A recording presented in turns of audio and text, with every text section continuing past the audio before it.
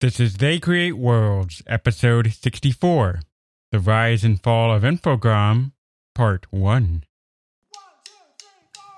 If anybody wants to find me,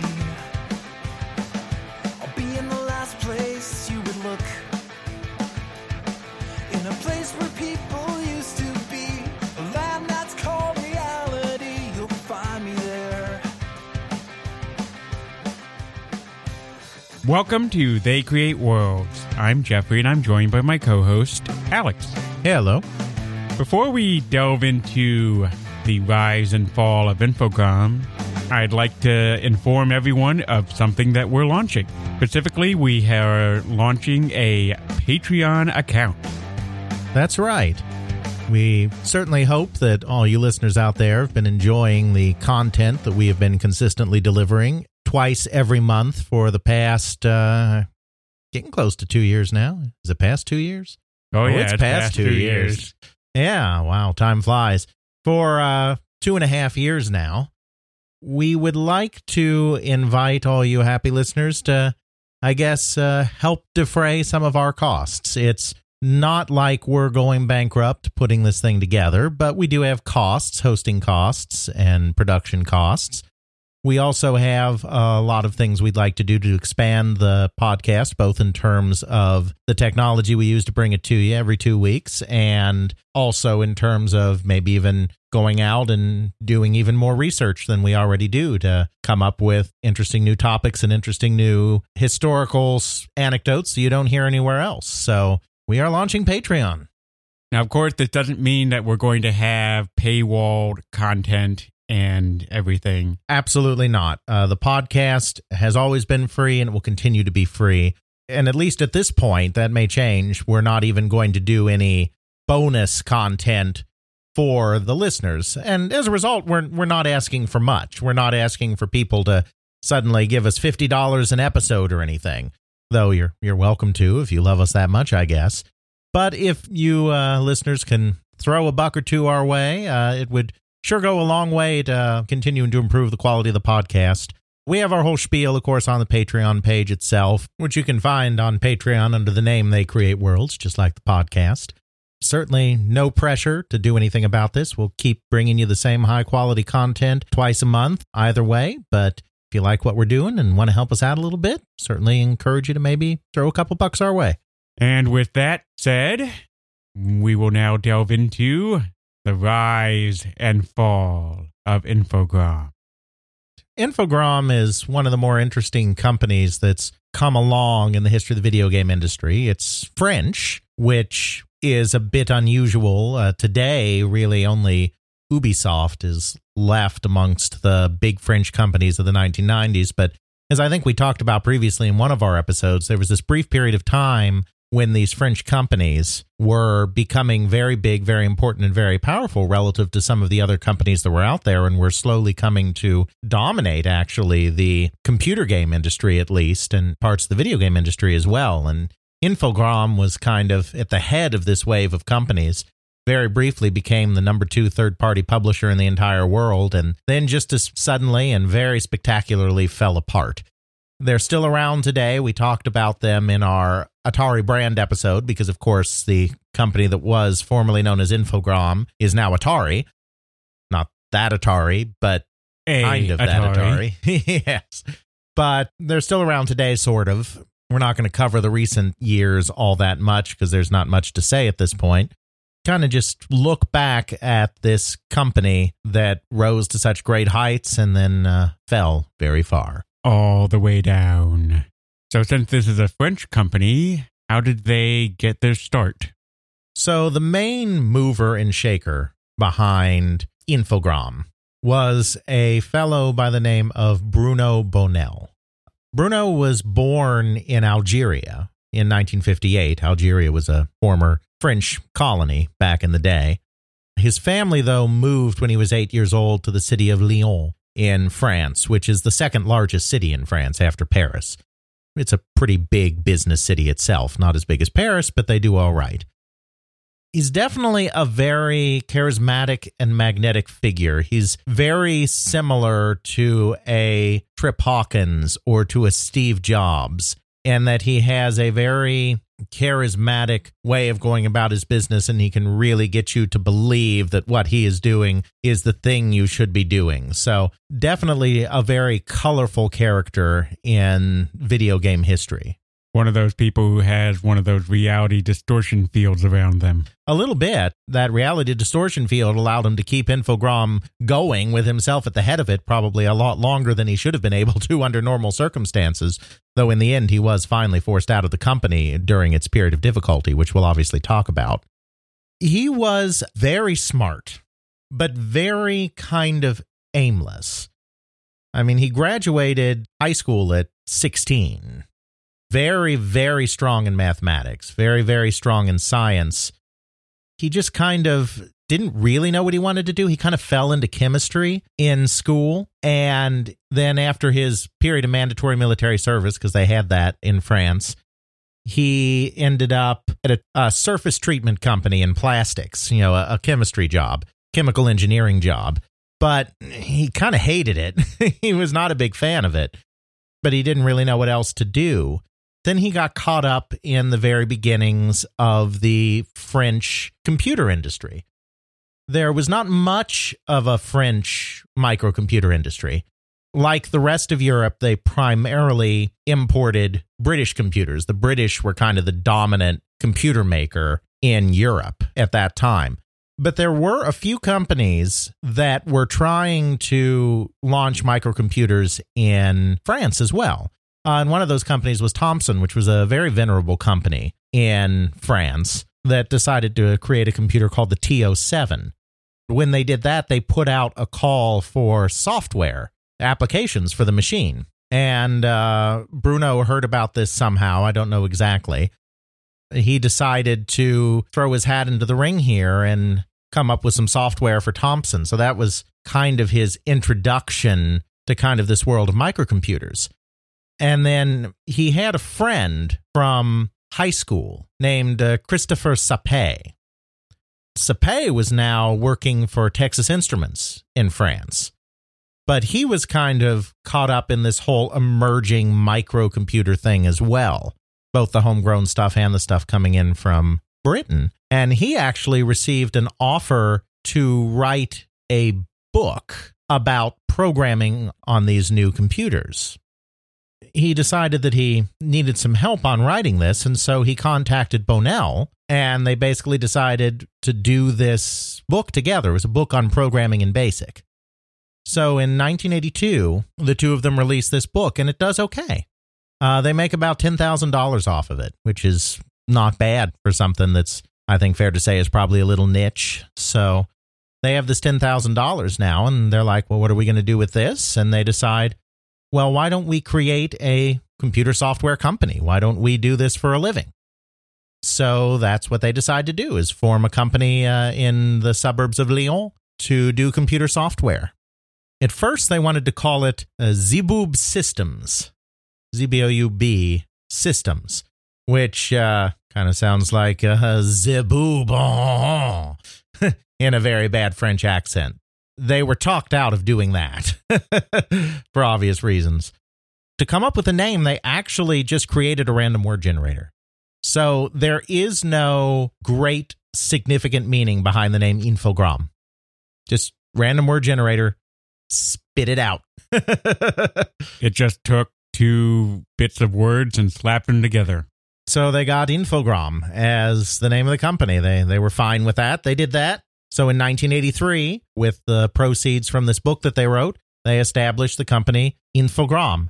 They chose a mascot for the company, kind of as part of their logo.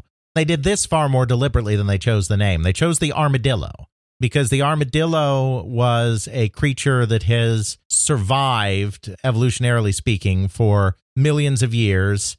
It has that protective shell. It's able to survive in the harshest of climates. And it's just a solid creature that has lasted through time. And they saw themselves as a company that they were hoping would last through time as well. And so they chose the armadillo as kind of a resilient creature to be their mascot. I mean, they didn't have like a big cartoony mascot or something, just the armadillo. They had a lot of trouble getting financing. I mean, they had some of their own money to put into it from the book, but they were having trouble getting banks to finance this thing. I mean, this was the very beginning of the computer software industry in France. They're a few years behind the United States. This is about the same time that things are getting serious in England, too, though even in England, there's a little bit of a head start. But this is kind of right at the beginning because the first French computers are coming out, and now the first French computer software companies are coming along. So it wasn't something that banks were necessarily willing to finance. And this is kind of going to be a theme for Infogrames throughout the first decade of its history. They did get a little financing at the beginning, but they're going to be plagued by money problems for a long time. And a lot of the reason that they have the money problems is because banks in France don't have a lot of faith in this business. They're not going to put money into this business. And unlike, say, in Silicon Valley, you don't really have the venture capital option. So that's just not something that really existed in Europe at the time. They start this company, and it's not strictly a game company at this point, though games are always part of the plan. But they figure that they'll do software in all sorts of areas, not just games. Business software, accounting software, educational software, entertainment software. Sure. You know, the full gamut. Though as time goes on, obviously, it's the games that work. So they do games. The very first game that they release is called Autoroute, which basically means highway in French. It's a Frogger clone. I mean, there's no other way to put it. They clone Frogger, which is a way that a lot of guys got started back in the day on computer games, is take a popular arcade game that you enjoy and, make a clone of it on the home computer. Does all right. You know, they do that. They do a few other games. It's kind of going okay, but it's not going stellar. They do hire a few more people. The most important person they hire, and a person that becomes important at the company over the next couple of decades, is a fellow named Thomas Schmieder. Bruno actually meets him on a train when he's like going to or from a rugby playoff. And I guess they get to talking or whatever, and he learns about the company and everything. And so they end up hiring Mr. Schmieder to be the finance guy. He may not have been formally the CFO at that time. They might not have had that title, but he was the guy that was brought in to run the finances. And he's really as much responsible for the success that Infogrames had as Bruno is, because Bruno had the vision. Bruno was the guy going out and growing the company and having all these big dreams. And Schmieder was kind of the money man and the guy making sure that the books balanced, at least as long as they did balance, because as we'll see, that didn't really last. But, Schmieder was just as important to Bonnell in the growth of the company. Absolutely. So it's really the three of them that are the main driving force behind the company. Yeah, I mean, Sapé kind of fades from the picture. I don't know exactly when he left the company, but Sapé, I think, fades into the background pretty quickly.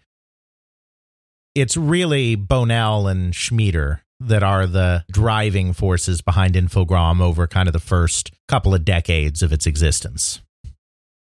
The real breakthrough, the first breakthrough, there's a lot of peaks and valleys in the Infogrames story, but the first real breakthrough the company has is in 1985, when the French government starts making a real push for computer education. So Infogrames creates a program called Le Cube Informatique, the Information Cube, that is kind of a basic introductory suite of programs with a book included to kind of help students learn how to use these computer things that are coming along. The French government actually includes this product, Le Cube Informatique, on a list of recommended software programs for schools, which really spurs sales and really kind of gets the company going. So by 1986, Infogrames is still a small company, but they're doing pretty well. They've got some games going on. They've tried dabbling in other areas, and now they've got this educational thing. This is where kind of the first time that Bruno starts getting ambitious. Bruno Bonnell is very ambitious. He really wants to dominate this industry. He doesn't just want to be another small player. He wants to be the player. And so now that they've got some money coming in, they get some investment and they start acquiring other companies in France. They acquire a company called Cobrasoft, which was a maker of kind of strategy games. Not a major developer by any stretch, but they're growing out. And then they acquire another company called Air Informatique, which was actually founded by a musician, a French musician named Philippe Ulrich, and another guy named Emmanuel Viau. Philippe became very excited by this emerging microcomputer thing and felt this was something that he really wanted to get involved in. And so he had founded this company, Air Informatique, which was kind of struggling along a little bit. And so Infogrames ends up purchasing them as well. So Infogrames is already on its way to becoming kind of the premier publisher in France, even though at this point that doesn't necessarily mean much. The French industry is still very small at this point, but already Infogrames is starting to gobble up the smaller companies around it and turn into something bigger, which is going to be a theme of the company once again throughout this entire episode. And it just so happened that Air Informatique was putting the finishing touches on an adventure game called Captain Blood that was very much unique for its time. It wasn't really all that similar to some of the adventure games that were coming out at this time in, say, the United States from companies like Infocom or Sierra or whatnot. Because kind of the main thing is the character is on the spaceship, and there are these clones. He's a programmer that ends up through circumstances on this spaceship, and then he ends up getting cloned on this spaceship, kind of a series of unfortunate events. And he has to figure out how to find and destroy these clones that have been accidentally created. To do so, he has to interact with the aliens that are on the spaceship. There's this whole icon-driven language, and you kind of have to figure out how to communicate with them using this icon-based language and whatnot. So it's kind of a unique premise, not the kind of thing that was often seen, especially in those days. Sort of a little combination between Myst and an adventure game. In the traditional sense, anyway. Maybe, a little bit. Absolutely. It was kind of born, like so many of those games were at that time, out of kind of the frustration with the parser. This idea that you often enter commands and all you get back is, I don't understand, or what do you mean kind of thing. He wanted to create a system where you can have a conversation with another character and it actually flows and you don't get these I don't understand moments that kind of take you out of it. And so that's why he had this kind of icon-driven thing and this whole method of communication, and communication was kind of central to the idea of the game. So it is an adventure game, but it's not so much puzzle and inventory driven like the American games are. I mean, it's kind of a very uniquely French creation. It's kind of inaccessible for some people, especially in other countries, but it ended up actually selling pretty well, especially in France. It was mostly done when Infogrames bought Air Informatique, but it was finished under Infogrames' watch. Infogrames wasn't really that sure that this was going to be much of a thing, just because it was so different, and Infogrames was a little more commercially minded. But it actually ended up being a pretty significant program. It's far more significant in France than it is in other parts of the world, though it did get some releases elsewhere. And that was a game that did surprisingly well, which was kind of important because in this period, Infogrames is really starting to struggle. We're talking 1988 now, because as will become a recurring theme, they've expanded. They've been buying these other companies, and it turns out that they're starting to overextend themselves. Mainly because, as we said, Bruno is very ambitious and wants to expand and become very dominant. And the only way to really do that is to buy. Absolutely. Basically what happens, and it really is kind of out of Infogrames' control, but they have a couple of bankruptcies that happen in other companies. One of their distributors goes bankrupt, a retailer goes bankrupt, and they end up being owed lots of money from these companies that have gone bankrupt. which puts them in an untenable position because they've been spending a lot of money to acquire other companies, and they haven't had a lot of success with some of their recent games, Captain Blood aside. So in 1988, they really end up in bad shape, and it looks like there's a very real possibility that they are going to go out of business. To save themselves, they actually turn to an American company, Epyx, which we haven't done an episode on, but we've talked about here and there in other contexts. Epyx in this period of time was relying very heavily on European countries, both in Western Europe and even in Eastern Europe, in Hungary, to provide a lot of their content. I think they discovered just a little bit sooner than the rest of the American industry did that you can get pretty decent software at a pretty darn cheap cost by going over and sourcing it from Europe and then bringing it over to the United States. So they were doing a lot of that kind of thing. We talked about just in our litigation episode how they had brought over international karate from Britain and, then got into that legal tussle with Data East. But they were doing a lot of that, bringing over top-tier games from countries over there and then releasing it in the United States. So they were very dialed into what was going on in Europe, and Infogrames had dealings with them. So Infogrames, Bonell turned to Epyx to save the company and actually wanted Epyx to buy the company. And Epyx was interested. Epyx was all ready to do this. It was even announced in the newspapers at the time, in the American newspapers at the time, that Epyx was going to acquire Infogrames. And then the board at Epyx got cold feet. I mean, it was a done deal. I mean, as far as Bonell was concerned, they had basically shaken hands on it. It was a done deal. But then the board refused to approve it. I don't know exactly why, but during this period of time, Epyx itself was running into some serious financial difficulties because they were plowing all of their money into a hardware project called the Handy Game, which eventually became the Atari Lynx. So they were bleeding cash like crazy. They would actually file for bankruptcy just a year or so later. And so at the last minute, the deal is off.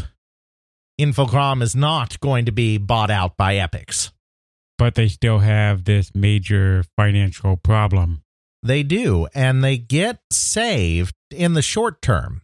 It's going to be rough for a few years, but they get saved in the short term when Bruno is at a trade show in the United States, and he sees this strange new company called Maxis that is trying without much success to interest publishers in this strange new game called SimCity. That wouldn't be popular at all. Broderbund finally ends up distributing it in the United States. Maxis publishes as an affiliated label of Broderbund, but they don't have anyone in Europe. And so Bruno jumps on this product and says, we'll be your distributor in Europe. And so Infogrames releases SimCity on the European continent. And I don't think Bruno necessarily knew that this was going to be as huge as it was either, but obviously SimCity, as we know, becomes a very big deal. And Infogrames is the company that is moving it around Europe. And so that provides them some real help to get on their feet here during this difficult period. They're also starting to have more success with adaptations of French comics. The Francophone world, I'm not just talking about France, but I'm talking about even more significantly Belgium nearby, has a very fine tradition in comic books. Probably the finest tradition in Europe. Tintin, Adventures of Tintin, is a Belgian comic. Asterisk, which is not all of that well known in the United States, but is huge in Europe, is a French language comic. There are a few others as well, and Bruno had been a fan of French language comic books for a long time, since he was a kid. So he was starting to acquire the rights to create games based on some of these franchises. So they release a Tintin game that does pretty well in France. They release a simple strategy game with a simple strategic mode with arcade action minigames called North and South that is an American Civil War game, but it's actually based on a French comic called Les Tourniques Bleus. So even though it's the American Civil War, it's actually a French thing. And that game does very well. And so kind of SimCity helps them a little bit. These other games like North and South and Tintin on the Moon, I think it is, become modest successes. Captain Blood's doing okay. So even though they're really struggling, they're kind of just holding on. And then they get another big break when Sega actually comes to them to create some software on the Genesis, because Ken Balthaser is now the VP of product development at Sega of America. And he was a producer at Epix. And he was the main guy at Epix that was liaisoning with all of these European companies to create computer game product for Epix. So when Ken Balthaser went to Sega, he started leveraging all of his European contacts that he already had to create product for Sega and for the new Sega Genesis. So they get a contract with Sega as well to create a Mickey Mouse game, not Castle of Illusion, the big one that was done in Japan, but another Mickey Mouse game focused around the movie Fantasia. That game comes out in 1991, and that's another game that kind of helps keep Infogrames going in this period where they're quite frankly not sure they're going to make it, but they've got just enough going on between all of these deals to kind of keep going. The thing that finally really saves them and finally puts them in a viable financial position is an agreement they end up making with Philips Interactive Media. Philips is the big Dutch electronics conglomerate. We've talked about them before in several contexts. During the late 1980s and early 1990s, they were focusing their attention on what they thought would be the future of multimedia in the home, the CDI. Which came with such great games on it. Right. It was such a strange situation because Philips saw it first and foremost as an educational device. This is the period of time when multimedia was a buzzword that was really centered around education. It was the idea that you could have an interactive encyclopedia where you could look up Dr. Martin Luther King, and then you could click the play button and you would have the I Have a Dream speech play at you. Or you could have an interactive field trip to the Smithsonian or to the San Diego Zoo or something where you're guided around and can see the exhibits with high quality images and video and whatever. Multimedia was going to change the way we consumed content. It wasn't going to be about games. Turns out that the multimedia approach was a very good approach, but you needed this little thing called the internet to make it work. But you didn't have the internet. No, this is back in the early 90s when Encarta was king. Exactly. And even before that, because they're starting this project in the 80s. So this is a non-networked kind of solution where you're putting everything on CD-ROM. And CD-ROM has like 600, 700 megabytes. Ooh. You can fit so much information on that. I can. Lots of information. How do you even fill 700 megabytes? I don't know. Somehow I filled this 6 gigabyte hard drive I had. Yeah, but in a time when computers did not have hard drives, most computers didn't. I mean, they existed, but most computers did not come equipped with one. So most people's entire experience was at the most 1.44 megabyte floppy disks, with a few people being maybe lucky enough to have a 40 megabyte hard drive or something.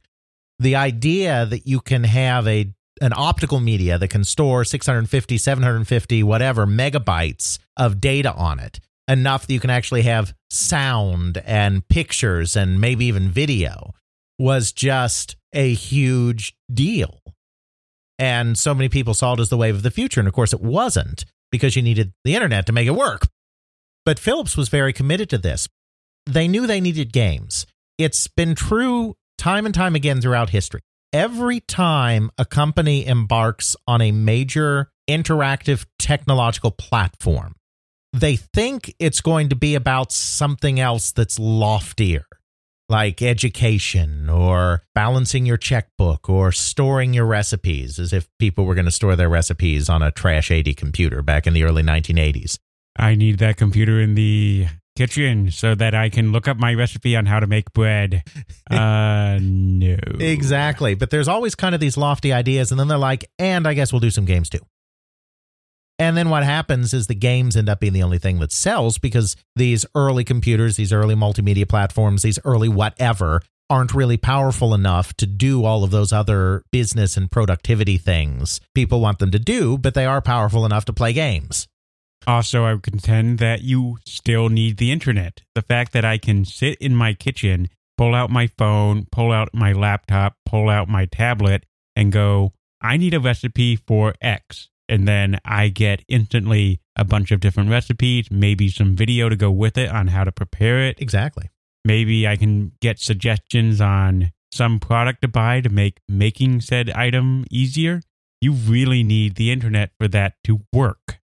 Exactly. They're always going on about this, but they always realize they need the games too. So CDI is a terrible game machine. What I mean is it is not in its architecture is not in any way conducive to doing games. And Philips really doesn't have any interest in doing games.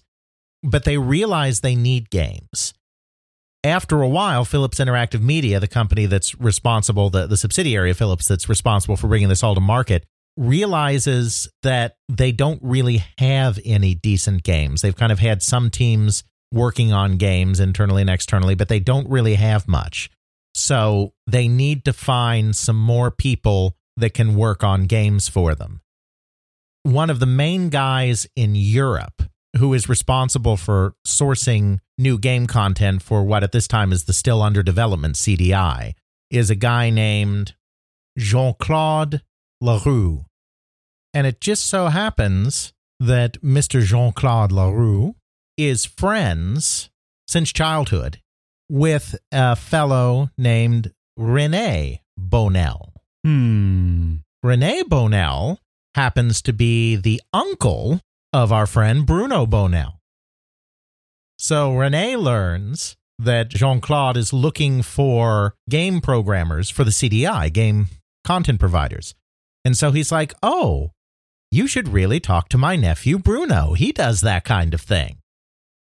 This is the beginning of what ends up being easily the most important relationship in Infogram's history. Because Philips Interactive Media, through Leroux here, comes in and hires them to create CDI content, is paying them for that. They also introduce them to other companies that are creating CDI content, including one old French company called Pathé that is very well off financially. As I said before, banks are generally refusing to invest in Infogram. Infogram is not able to get the lines of credit it needs to grow as a company because it's just seen as this small little nothing in a strange new industry. Because of the Philips connection with Pathé, Bonnel is able to convince Pathé to invest in Infogram. And Pathé is an old company. It goes back to 1896. It is a well-established entertainment company and technology company in France. So now that Philips, big Dutch conglomerate, is taking an interest, and Pathé, this other French company, is taking an interest, suddenly other companies, other banks, other investors are paying attention to Infogram, and they're able to start getting investment. They're actually able to start getting other people to invest.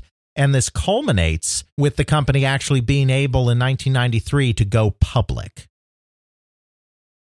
So now the financial situation is starting to stabilize because of this Philips connection. And eventually, Leroux will even become the chairman of the board of Infogram after he leaves Philips. So, I mean, this is a very important connection, and it all happens because the guy in France charged with looking for entertainment content for the CDI happens to be the childhood friend of Bruno Bonnel's uncle. It's kind of amazing how these little connections lead to major breaks for so many people in life. Mm-hmm. So that is a very important part of what's going on. The other important thing that is going on at the exact same time is that Infogram has its very first massive, with a capital M, massive international hit in 1992. And that, of course, is the survival horror game Alone in the Dark. Alone in the Dark was the brainchild of a programmer at Infogrames named Frédéric Raynal. Raynal was one of these computer programming prodigy types, which drove so much of especially the European market. I mean, drove the American market some as well, but in Europe, that was a really big thing, these kind of teenage wunderkind type of programmers. His father actually owned a computer store called Videomatique. So Frédéric actually worked in his father's store and was immersing himself in programming and becoming fascinated with these machines and programming on these machines, and was just programming nonstop. He was programming so much it was almost unhealthy, spending too much time in front of the computer coding. I mean, he was just a natural at it, and he just really enjoyed it. Right before he went off for his compulsory military service, after he was a little older, he decided to create a simple Breakout clone called Popcorn. It was basically just Breakout, but under the name Popcorn. And because he didn't think it was much of a thing, you know, it's just because Breakout's an old game and he's just doing this simple adaptation and there's not much substance to it, he decides to just release it for free, just put it out in the public domain, and then goes off to do his compulsory military service. Well, because it's free and because it's very well made, Popcorn breaks out, no pun intended, hugely in France. All the magazines are reviewing it and saying this game is fantastic, and guess what? It's free. I mean, if it had cost $40, would anyone have wanted to buy something like that? Yeah, probably not. But as a free game that anyone can enjoy and is very well done, it gathers a whole lot of attention. And so suddenly, when he's coming back out of the army, when his service is ending, he is getting offers from all sorts of French companies to be part of their firm. He is now a very highly in-demand young programmer. He wasn't on Bruno Bonnell's radar, Frédéric Raynal. But there was a programmer at Infogrames named Laurent Salmeron, who had created an RPG called Draken that became a fairly big hit in like 1989, 1990, somewhere around there in France. He was aware of Raynal, and so he told Bonnell, hey, you got to hire this guy, Raynal, who's now available because he's coming out of the military. And because Salmeron had just created this hit RPG, Bonnell decided that, you know, his opinion really mattered. He clearly knows what he's talking about. And so he decided to hire Raynal into Infogrames. One of the first projects that Raynal did when he was at the company was actually porting a game called Alpha Waves to the PC. Alpha Waves, which was released in some Western countries as Continuum, is a game that has been pretty much forgotten, but it is incredibly important to the development of three-dimensional polygonal games, because it may well have been, you hesitate to ever use this was the first of this or this was the first of that, because there's always some obscurity that beats you to the punch. But if it was not the first, it was one of the very first 3D platform games using polygonal graphics. It came about, in a way, almost by accident. The individual who created the game was a programmer named Christophe de Dinchin. I'm sure I horribly mangled that last name. I'm so sorry. Je suis désolé. The pronunciation of my French here and there. He was really impressed by a game called Starglider 2. Starglider 2 was a British game created by the company Argonaut and by its founder and main programmer, Jez Son. Argonaut is most famous today for being the company that created the Super FX chip and created in conjunction with Nintendo the game Star Fox. Jez Son is a brilliant, brilliant programmer. And he was one of the first computer game programmers that cracked creating a fully 3D polygonal game. Because creating polygonal graphics is such a drain on hardware because you have to draw all of these vertices and you have to have your X, Y, and your Z axis on everything. It is such a mathematically intensive process that even though you could theoretically do this on early computers, particularly once the 16-bit computers like the Atari ST and the Amiga came along, it would be so processor intensive that you wouldn't be able to do much else. So you'd have nothing on the screen, and what you did have on the screen would be going like 3 frames per second. So, that's no good. But San was able to use programming tricks to make Starglider work. It wasn't the very first game to have flat shaded polygons on a home computer, but it was amongst the very first.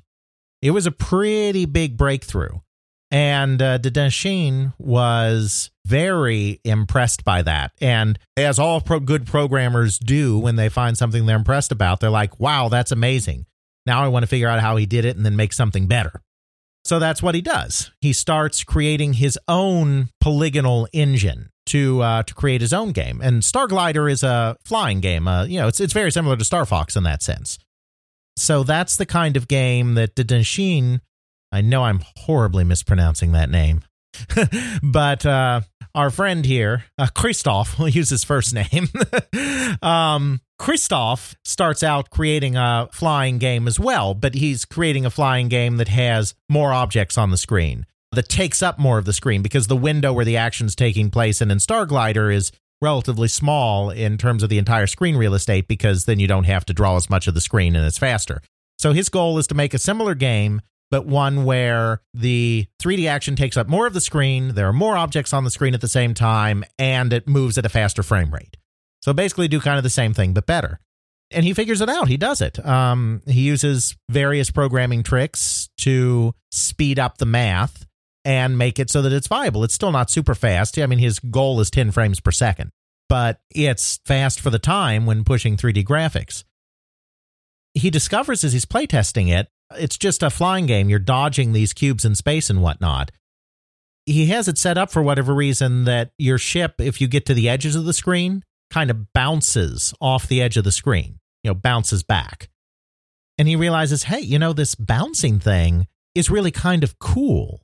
So maybe instead of having a flying game, I'll have a game where you're bouncing around the screen. And he kind of thinks about the Smurfs who bounce around on mushrooms. Again, another comic book, another European comic book. All these guys are big into European comic books. He thinks about the Smurfs and the way they bounce from mushroom to mushroom. And he's like, I'll have a character that behaves kind of like a Smurf and all of these cubes I've got in space that your ship is supposed to dodge. Instead, I'll have you bounce off of those. And so you have this little character. He was even hoping maybe they could get a Smurf's license, so that never materialized.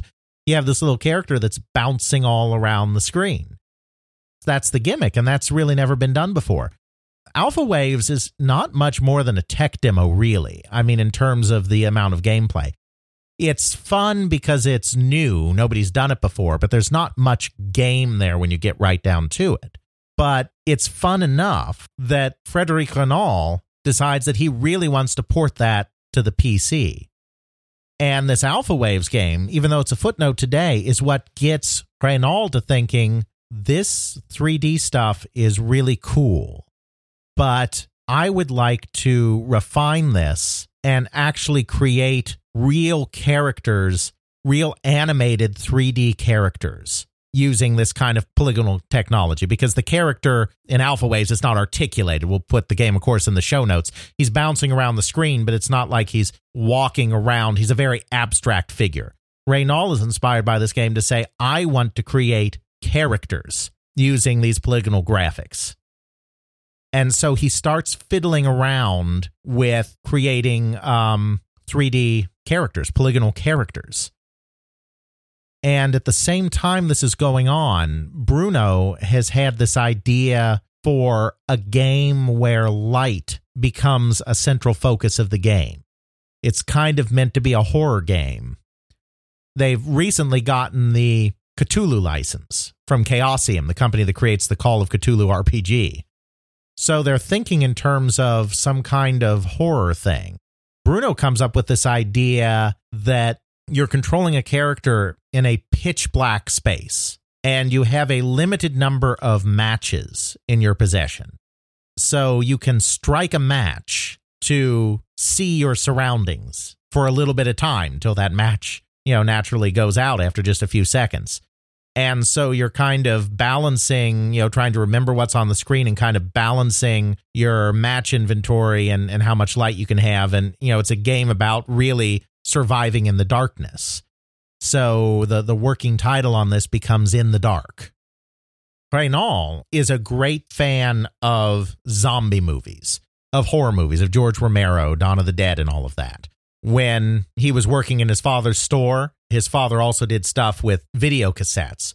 So when he was at the store, he would watch all of these old kind of zombie movies and whatnot. That was a big kind of draw for him. He saw an opportunity to take this In the Dark concept that Bonell has kind of come up with and merge in some of the 3D work he's doing and to create this kind of horror game. So he asks to be put on this project as the lead on this In the Dark project, and Bruno lets him be on it. He knows that it has to be more of an adventure game than an action game because of the limitations. He's got these characters that he's able to kind of draw now, but he can't have too many of them on the screen at once because we're still talking about a period when the processing power is just not there to render a lot of objects on the screen. So he knows it's going to be more of an exploration-based game with only a small number of encounters with a small number of creatures.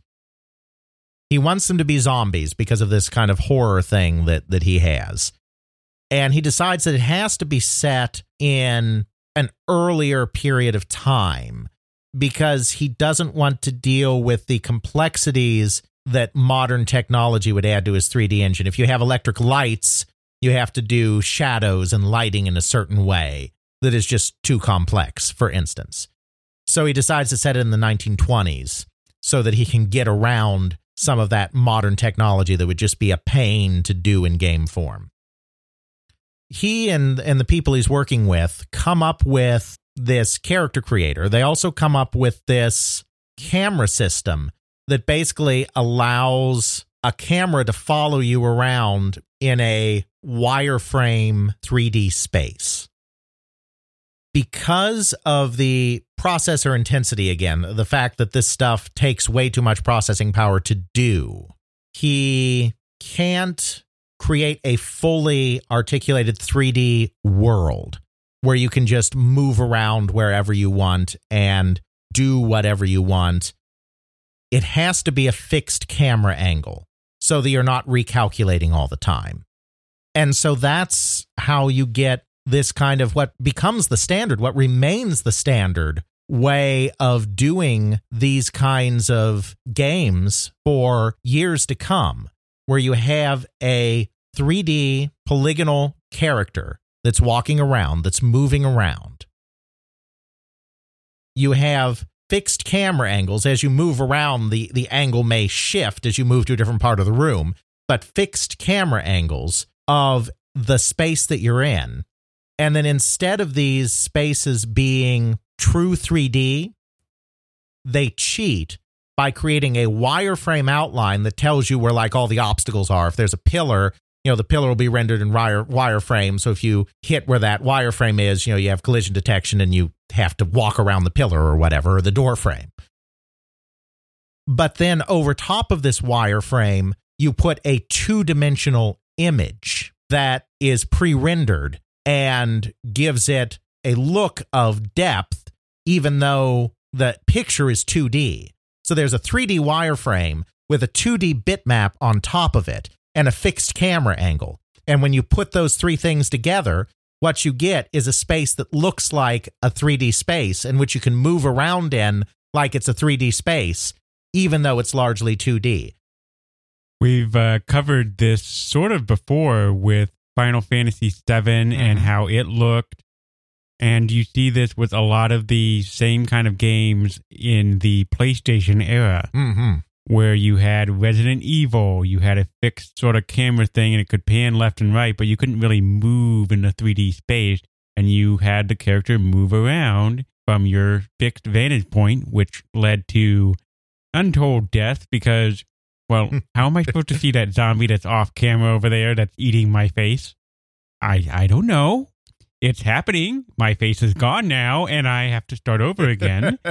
But yeah, it's arguably a really unique art form that was really beautiful in a way, and at least in my mind, was superior to a lot of the early true 3D graphics where you had everything truly polygonal and you could move around and see everything, but the graphic fidelity was a lot less. And I was going, well, you had this thing before where I had this like full textured thing here, and here you are showing me this shaded thing with low res polygons.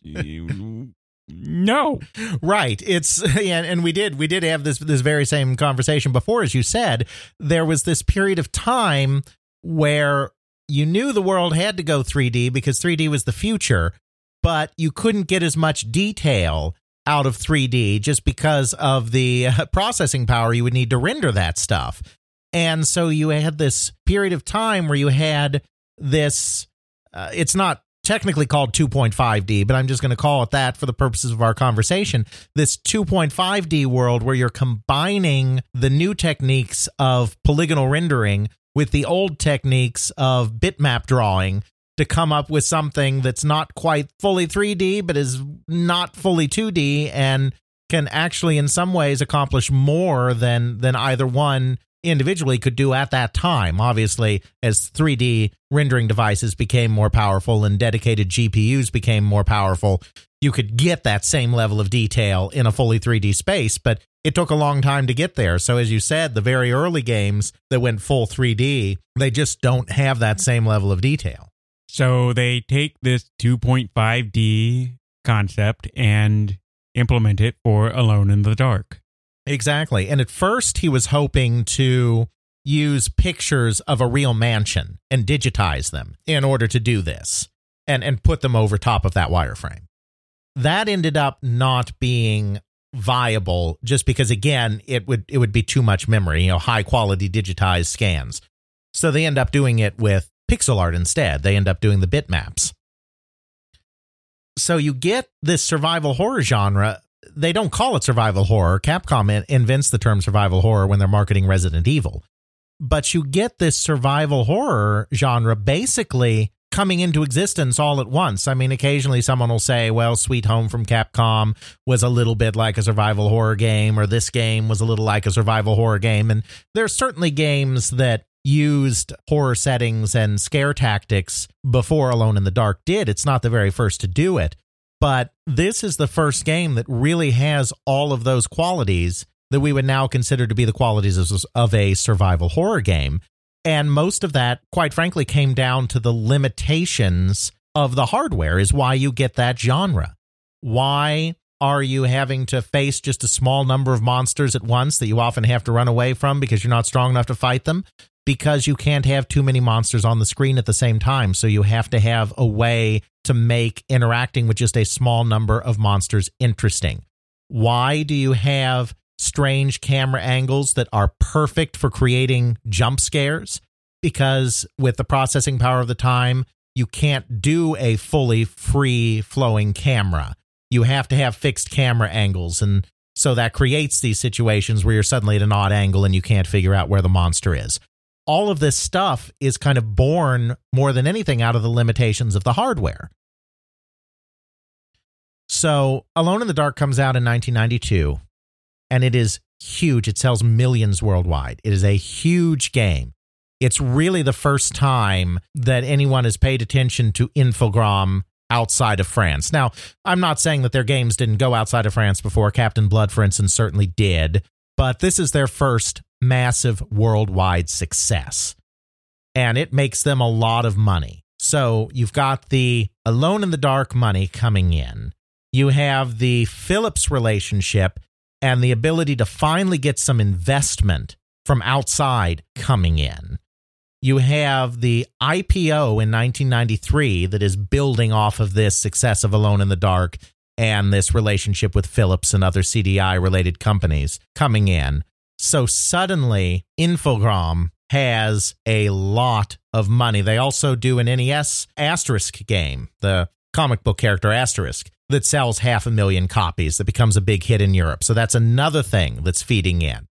Suddenly, Bruno Bonnell has the cash he needs to be the big dog in this European gaming scene.